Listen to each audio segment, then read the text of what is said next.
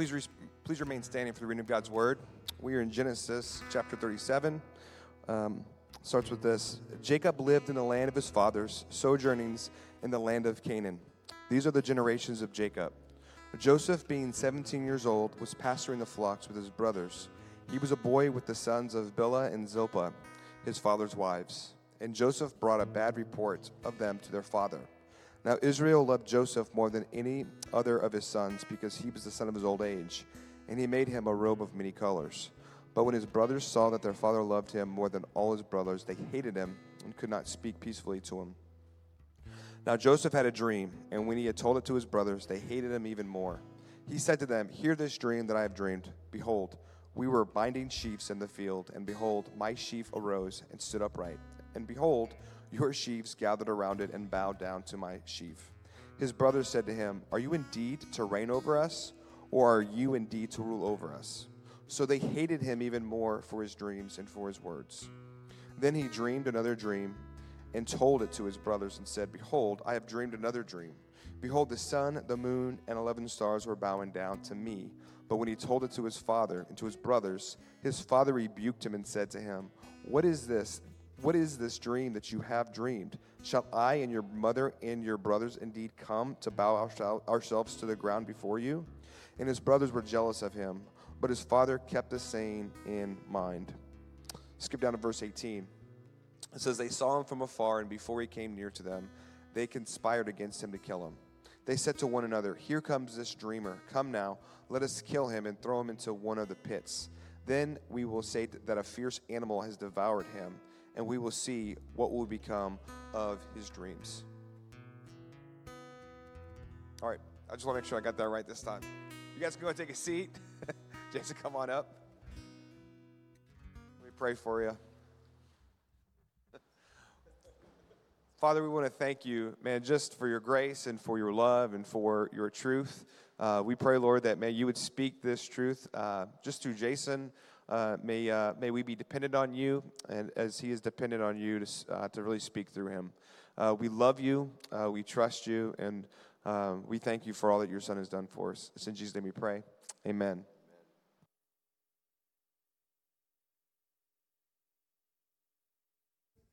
Good.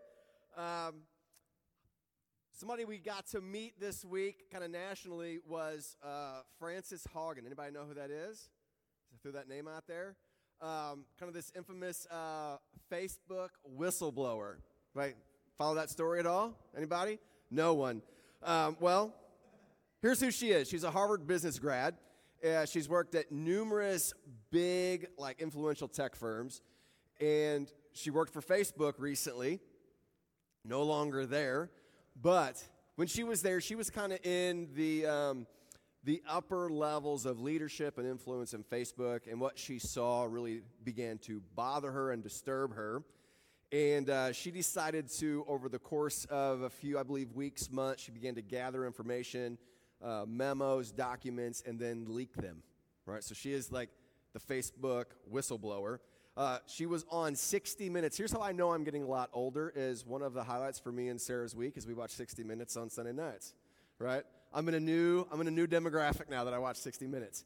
But on her 60 Minutes interview this past Sunday, so a week ago today, she said this. Here's her quote: "The version of Facebook that exists today is tearing our societies apart and causing ethnic violence around the world." Right? It's a big statement.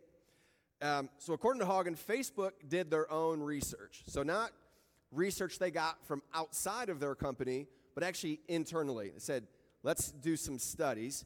And those studies, the research said this, is that while Facebook and Instagram, they're same companies, actually increases suicide, eating disorders, and is really bad for fragile democracies. But we got to keep people scrolling, right? So that was their little dilemma they had. And Haugen, she's hearing this, seeing this. She's like, I got to do something. So if what she says is true, and maybe it's not true, but she was faced with this little tension of, do I keep my job? Is it the right thing to remain silent? What should I do? And so that's why she decided to gather those documents. I believe this past Tuesday she was scheduled to testify before Congress, right? she got the ball rolling for sure. Doing the right thing in a wrong culture or environment, we're all going to face sometime. It is inevitable, whether that's just in a relationship, in a family, at work, an organization, it will show up. We're not going to get past that. This is why we tell this story a lot in our culture. Once again, I'm going to quote old movies here, but you think about Serpico with Al Pacino, which I've never seen, all right, or The Firm, or even Aaron Brockovich, right? These are stories of people who, they kind of encounter something. They say the culture at large here, whatever culture they're in, is wrong, and I need to do something about it. And this is kind of what we see with Joseph. And if you're not familiar with the story of Joseph, I'm sure many of you are, but he's going to find himself in situation over situation over situation where he's going to be tested, tempted, tried. Like, he doesn't have an easy life. We could say that, right? And the life of Joseph is what we're starting today. So we're going to be in the life of Joseph from now until, I believe, Advent. And so all of this month, most of next month, we're going to be talking about Joseph. And here's the big idea as we're looking at Joseph is, how do we live godly lives in an ungodly world, right? Because that's what we see Joseph do over and over and over again. And so before I really launch into the life of Joseph, it's important for us to kind of take a step back, look at Joseph's life in the broader context of the book of Genesis. And Eric's going to do some of this work also next week. But we have the story of Genesis where it starts with God creating, and then we have the Garden of Eden where Adam and Eve are in perfect relationship with each other, with their God, with their work, with their world. Everything's great. Then they sin. We call that the fall. And then here's what's interesting. From there till about chapter 18, Genesis deals broadly with human sin, right? Just humanity as a whole. It's very broad. And what we see is humanity kind of spiraling, right? They just keep messing up, doing horrible things. Humanity's not doing well in the book of Genesis for the first 18 chapters. And then you have the Tower of Babel, which is sort of this big turning point in the book. And then from the Tower of Babel, the whole book shifts from humanity at large to this one family, which is where God calls Abraham, right? He's his friend, right? And now the story shifts from here's all of humanity to here's this one family as we begin to track with them. Abraham is called the friend of God, and God promises to bless the nations through this family. So, once again, I've said this a couple times, going broad now to this one family. And so when we get to Joseph, he's part of that lineage. So Abraham has Isaac, Isaac has Jacob, and Jacob has Joseph along with 11 other sons. And as Eric read the text this morning, I believe there's 11 sons. The 12th isn't here yet, but God continues to affirm that he made a covenant with this family, or like a contract with them, right? To bless them and to fulfill his covenant through these generations. But here's what's crazy about this family. They are a real hot mess, okay? That's a big theological term right there, right? Big, hot mess. Just take Abraham, the guy who kind of starts this out. He's the one who's chosen by God. He's called the friend of God. In two different situations, he finds himself where he's worried that a more powerful man will take his wife because they're married, so he lies about it and says it's his sister. But God intervenes on both of those accounts. Isaac, so his son, has a favorite son, which is Esau, whereas his wife Rebekah has a favorite son, which is Jacob. We start to see that favoritism show up. Jacob lies, kind of tricks his brother into getting his inheritance, and then his dad is pretty much on his deathbed and cons him into blessing him, in a way stealing from his brother, and then hightails it and runs, right? And just leaves after dad dies. Jacob shows up in the new land and marries two sisters. That's a bad idea, okay? Bad idea right there. And he does this, not modern electricity there. So he wakes up after his wedding night and finds out that he was tricked. And he really didn't like that woman. He loved her sister, so he works another 7 years to get her. So just imagine the complexity of being married to two sisters, one you were tricked into marrying and one you really love, right? There's going to be a lot of drama there, a lot of drama. And then he has Joseph. And the text says it's in his older age. Something I've noticed is I've seen guys who have, not that a guy in his 20s can't be a good dad, but I've seen guys who have had children later in life. They tend to be a little more patient. This is why grandparents are so great, right? Right? They just got a little more experience. They're not quite as triggered. Just older dads seem to be a little bit more chill. And so Joseph is the son of the loved wife. These other guys are not. And all the brothers know this, and they hate him for it. But, once again, more context here before we launch into his life. Jacob has good reasons to not like his other sons, right, or to favor Joseph over them. His other sons are kind of knuckleheads. Reuben, who is the firstborn, right, this would have been Joseph's oldest brother. Jacob's out of town, and so Reuben decides to sleep with one of his concubines. Right? That would have been a blatant act of disrespect. And he gets cursed for this later when Jacob is on his deathbed, right? And that's partly why Joseph has the coat.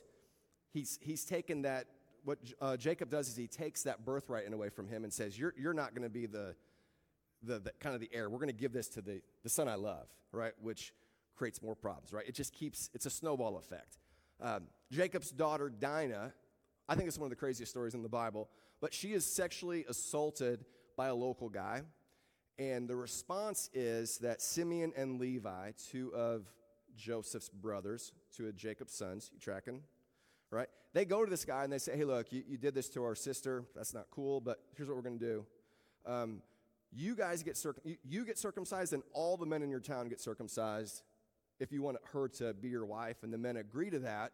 So then a couple of days later, when the men aren't quite as probably feeling well, they're a little sore, they come in and they kill every man in town, right? That's a big response. So Simeon, Levi, the other brothers show up, and they kill every guy in town. And Genesis 34 says this, it says they took their flocks and their herds, their donkeys, and whatever was in the city and in the field, all their wealth, all their little ones, and their wives, all that was in the house, they captured and plundered. That's a big response, okay? These guys were mad. Jacob responds, the dad responds by saying, hey, you've brought trouble on me now, right? In this neighborhood, I stink. Everybody hates my guts. You've put us at risk. And as I read that story, I don't know who's the bad guy. I really don't. They all seem to make bad decisions here, all of them. Judah, who is another son, in the text we read, he suggests they sell Joseph. And in Genesis 38, the next chapter after what Eric just read, he leaves the family, kind of wanders away, ends up marrying a Canaanite woman, which is always bad in the Old Testament.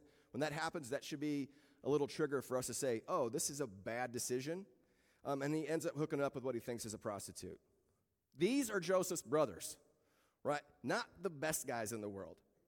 Joseph shines pretty bright among these guys because of the darkness of his brothers. They're a hot mess, okay? It's wrong for Jacob to have a favorite, but yet Jacob's sons continue to shame him, disappoint him, disrespect their father, whereas Joseph, we see him in the text as obedient, respectful, honoring to his dad. Of course he's going to be the favorite, right? Because the other ones aren't very likable. But here's the point of all of this. Here's where what I'm going for. Is the family that God promised to bless and be a blessing to the world was not a good, moral, upstanding family, right? This family has liars, adulterers, sexual deviants, murderers. They're bad people. And this is the family that Joseph is born into, and this is the family that God chooses to be a blessing for the rest of history. And so what Joseph is going to show us is he is going to show us how to live a godly life in an ungodly world. But what we're really driving at in this whole series is we're going to look at how Joseph continues to point us to Jesus, right? And he's going to do that over and over and over again. So let's look at Genesis 37, 18 through 20. It says this, they saw him, this is the brothers, they saw him, Joseph, from afar, and before he came near to them, they conspired against him to kill him. They said to one another, here comes this dreamer. Come now, let us kill him and throw him into one of the pits. So here's the first point I want us to see today. It's not deep.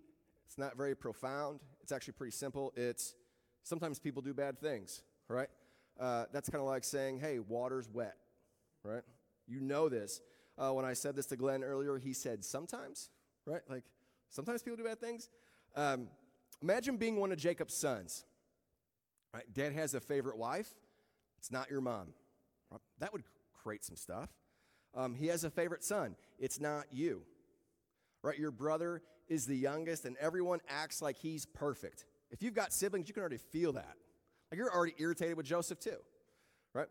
He's told on you before, and once again, he does whatever. Here he comes again, doing whatever Dad wants. When is he just going to man up and do his own thing? He's always doing what Dad wants him to do.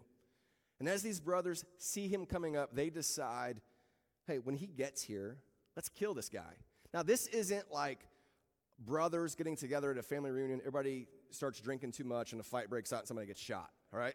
It's not that kind of murder. This is, you know what, when he gets here, let's do this. This is premeditated. This feels almost emotionless to me, of like, let's do this when he gets here.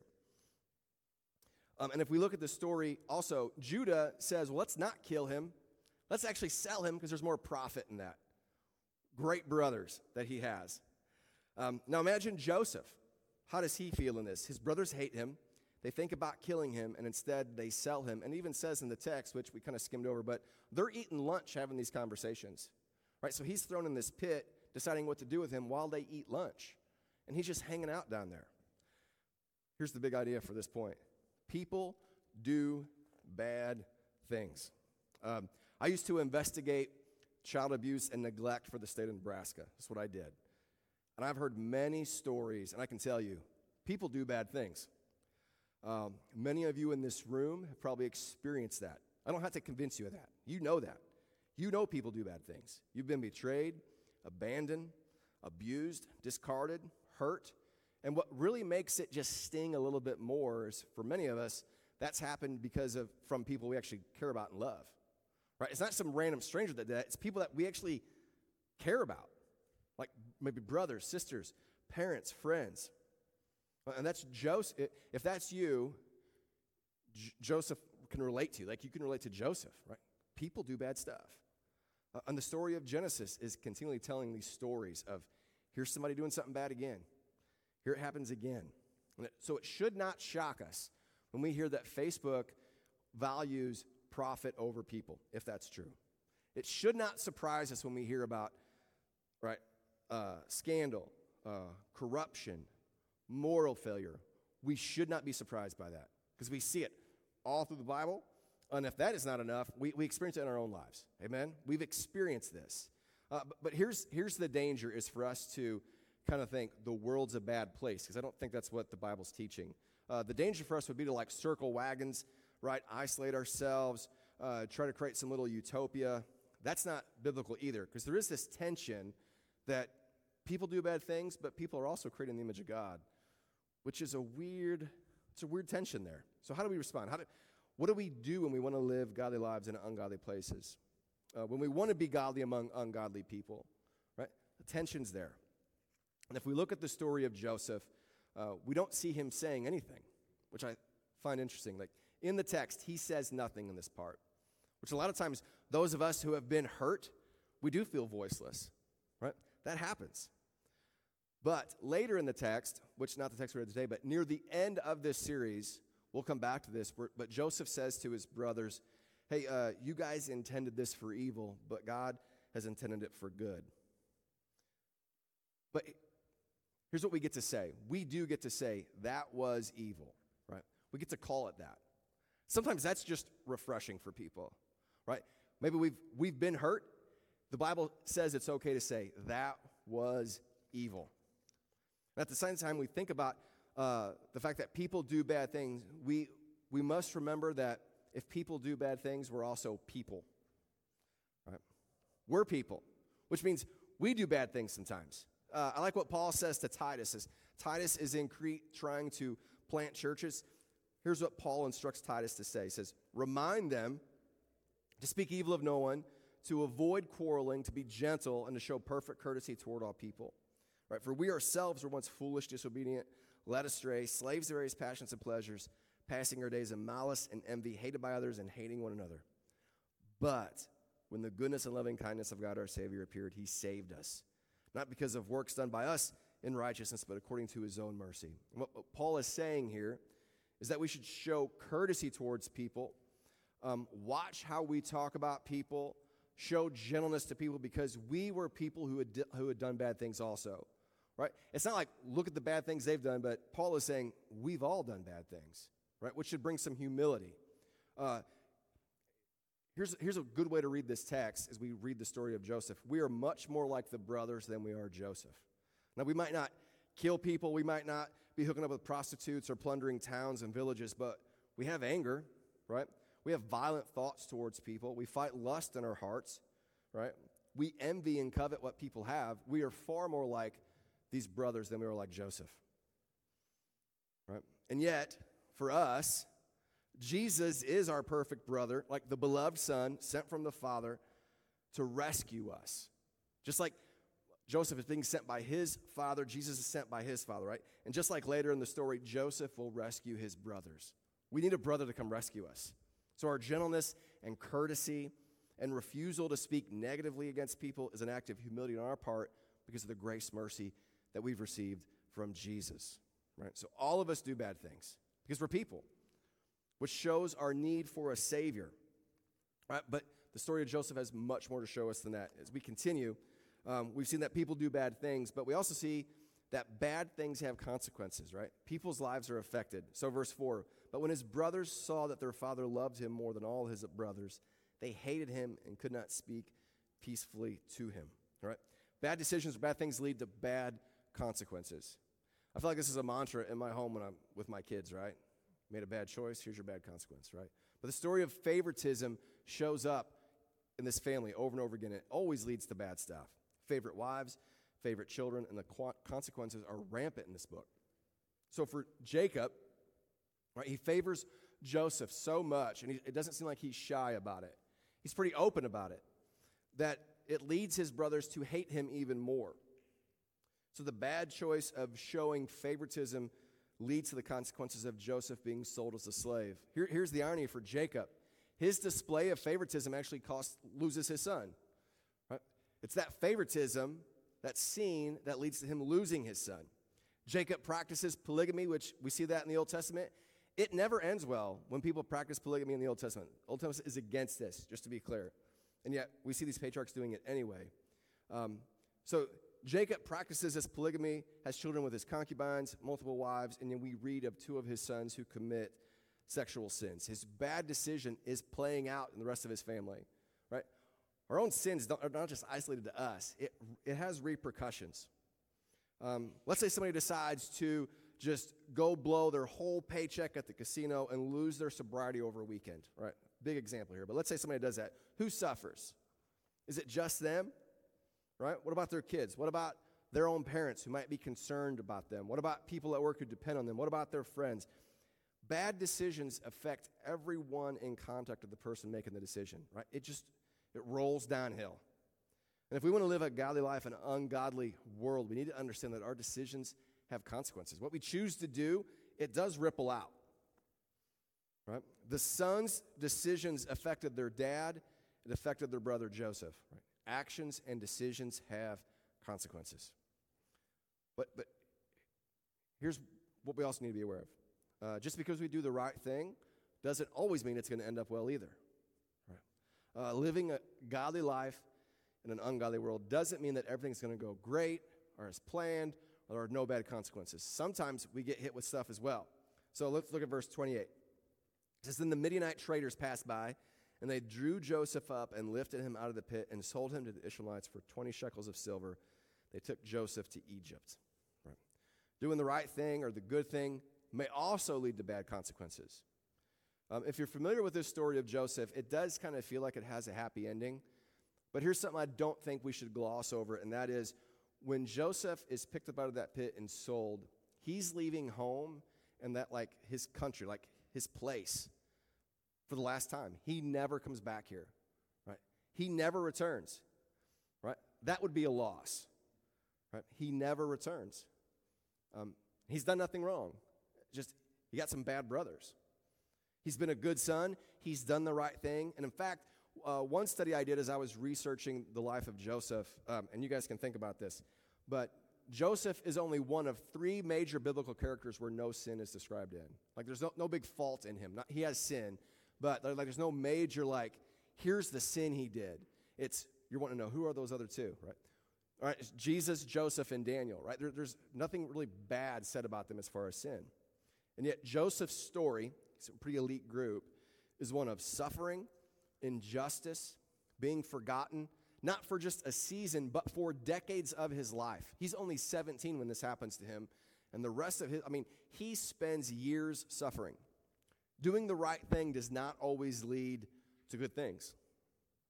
Sometimes it actually leads to bad responses to that. I know over when the Me Too movement happened, right, and Harvey Weinstein kind of became like almost the face of that, of like the horror of it. And as I heard recently that like Ashley Judd, I remember in high school, I feel like Ashley Judd was in like every movie. Anybody know who Ashley Judd was? Right, I feel like she was just in all kinds of movies, and then she sort of disappeared. And if rumors are true, or what she's reporting is true, is she had an interview with Harvey Weinstein, and she said, that's not the right thing for me to do, and I'm not going to do it. Right, so she said no. And then people would call Harvey to get recommendations for her in a movie, and he would say, no, she's horrible. So she got blacklisted for years, right? For years. So you think about her life and her career dramatically changed because she said no. She said, I'm not going to do that. All right? She did the right thing. It did not make her career better. In fact, it probably made her career worse. I think one of the big directors, I think she was supposed to be in the Lord of the Rings trilogy. That was like a big role for her. Did not get it because Harvey blacklisted her. Right? It's a great series, by the way, Lord of the Rings, right? But here's the thing. I'm sure there are sales reps who tell the truth and didn't get the sale. That there are people who claimed income accurately and paid more taxes. There are those who would not lie and got fired. Sometimes doing the right thing, bad consequences happen. But that's not don't do the right thing. That's obviously not what I'm saying. But we look at the life of Jesus, right? He lives a perfect, sinless life without fault. He's abandoned by his friends. He's falsely accused and arrested. He's tortured and killed, and he never did anything wrong, ever. But he did the right thing. Doing the right thing may lead to bad consequences. And that's partly because people do bad things, back to point 1. And those things have repercussions that affect everyone, right? Even people that do the right thing. So as we close, I want us to understand something about the story of Joseph. It does help us work through difficulties, seasons of challenge, difficult. Like, he's a good model for us. But the story of Joseph is not really about, hey, here's how to live a good life. It's really about, look at Jesus. So let me just point out some things about Joseph and Jesus as we get ready to go to communion here soon. So where do we see Jesus in the text? Joseph is the beloved son sent to his brothers, right? The beloved son. And we get an echo of that at the baptism of Jesus, where what does the Father say at the baptism of Jesus? Here is my beloved son whom I love. With him I'm well pleased. Listen to him. Where you have Joseph going to tell brothers something, they don't want to listen. There's an echo of that. Also, Joseph's brothers plot to kill him. And the Jewish leaders, his own brotherhood, right? The community he's in, they plot to kill Jesus. Joseph is sold as a slave by people he has spent his life with, people that he loves. Jesus is sold by Judas, right? Praise him for who he spent a majority of his ministry with for 30 pieces of silver, which would be the cost of a slave, right? You see that? Like, we're supposed to see Jesus in this text. The story of Joseph is pointing us to Jesus, the brother who's going to go ahead of us to prepare a way for us as a result of our sin and redeem us and save us. He's gone ahead to save us. So the best way for us to live a godly life in an ungodly world is to look at Jesus first. There's not a lot of huge application this week as we just kind of introduce the whole story. But he is the one that lived a godly life, talking about Jesus, so that we could be free in him and then to trust in him through his Spirit to live out the life we're called to live. So this is what we're going to do over the next couple of weeks. We're going to look at the life of Joseph. We're going to see how he faces temptation, how he faces difficulties and trials, and how he lives a godly life in an ungodly world. So next week, Eric's going to talk about how Joseph is favored, framed, and forgotten. So communion servers, worship team, if you guys want to come up as we transition into communion. If you guys wouldn't mind just bowing your heads as I just pray for us as we transition to communion. Jesus, we thank you that you are the beloved Son, and that we are the brothers who do bad things. And yet, even though we've done all sorts of bad things, you still love us. You still went ahead. When we're at our wits' end, when we feel like all is lost and hopeless, there you are to save us, to free us, and redeem us. So I pray in this moment, Jesus, I pray that by the goodness of your Spirit, would you show us just places in our lives where we've done bad things, whether that's in our thinking, in our doing, in our attitude. Because of your goodness, grace, and mercy and love, show us our sin. Show us where we've fallen short. Because of your goodness to us. I pray that as a church, we would recognize that. And in this moment now, I'd ask you, whatever's come to mind, just confess that, give that to Jesus. And then as a response to that, you're going to come forward and you're going to take the bread and they're going to tear that piece of bread off and they're going to hand that to you. And this is Jesus giving you his goodness, his right standing. We are no longer in the sight of God the bad brothers, but we stand as beloved sons and daughters before a loving God. And so whenever you're ready to go ahead and pray, search your heart, come forward and receive the goodness Jesus offers.